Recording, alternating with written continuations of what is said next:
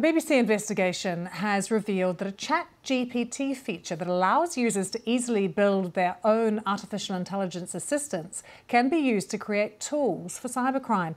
The feature, called GPT Builder, was launched last month by OpenAI CEO Sam Altman. It allows users to build customised versions of ChatGPT for almost anything.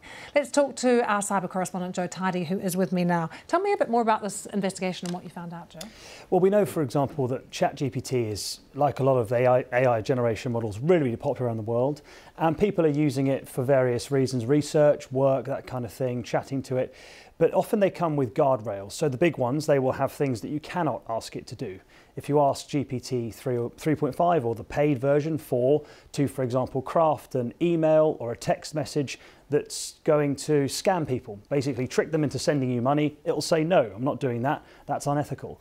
But they launched this GPT Builder last month. It allows you to build your own GPT version to do exactly what you want to do. You can train it in a certain way, and it can be an expert in whatever you want. So we did a test and we built one called Crafty Emails to try and become an expert at social engineering and con man tactics, to try and basically help us create some fictional campaigns to scam and hack people, and it complied. There isn't the same safety barriers on the GPT Builder as there is on the general model that they offer the public. So can you give me an example, Joe, of some of the scams that actually created? Yeah, so we put in examples. We asked the GPT to create 5 different examples of hacks. So the ones that we all are very familiar with, for example, the Hi Mum text scam. You may have heard of this one, where you receive a message that's sent by a scammer saying, "Hi Mum, I'm lost, I'm in the city, I haven't got my phone, this is a stranger's phone, please send some money to get me home." That tricks a lot of people. That is a major problem of fraud. Have you really? No, well, there you go. Yeah. So we asked the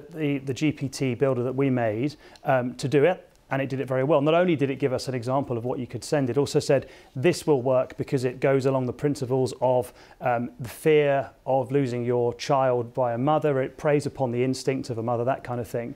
Whereas obviously the normal GPT would not do that. And we asked it as well to do the same scam just in India.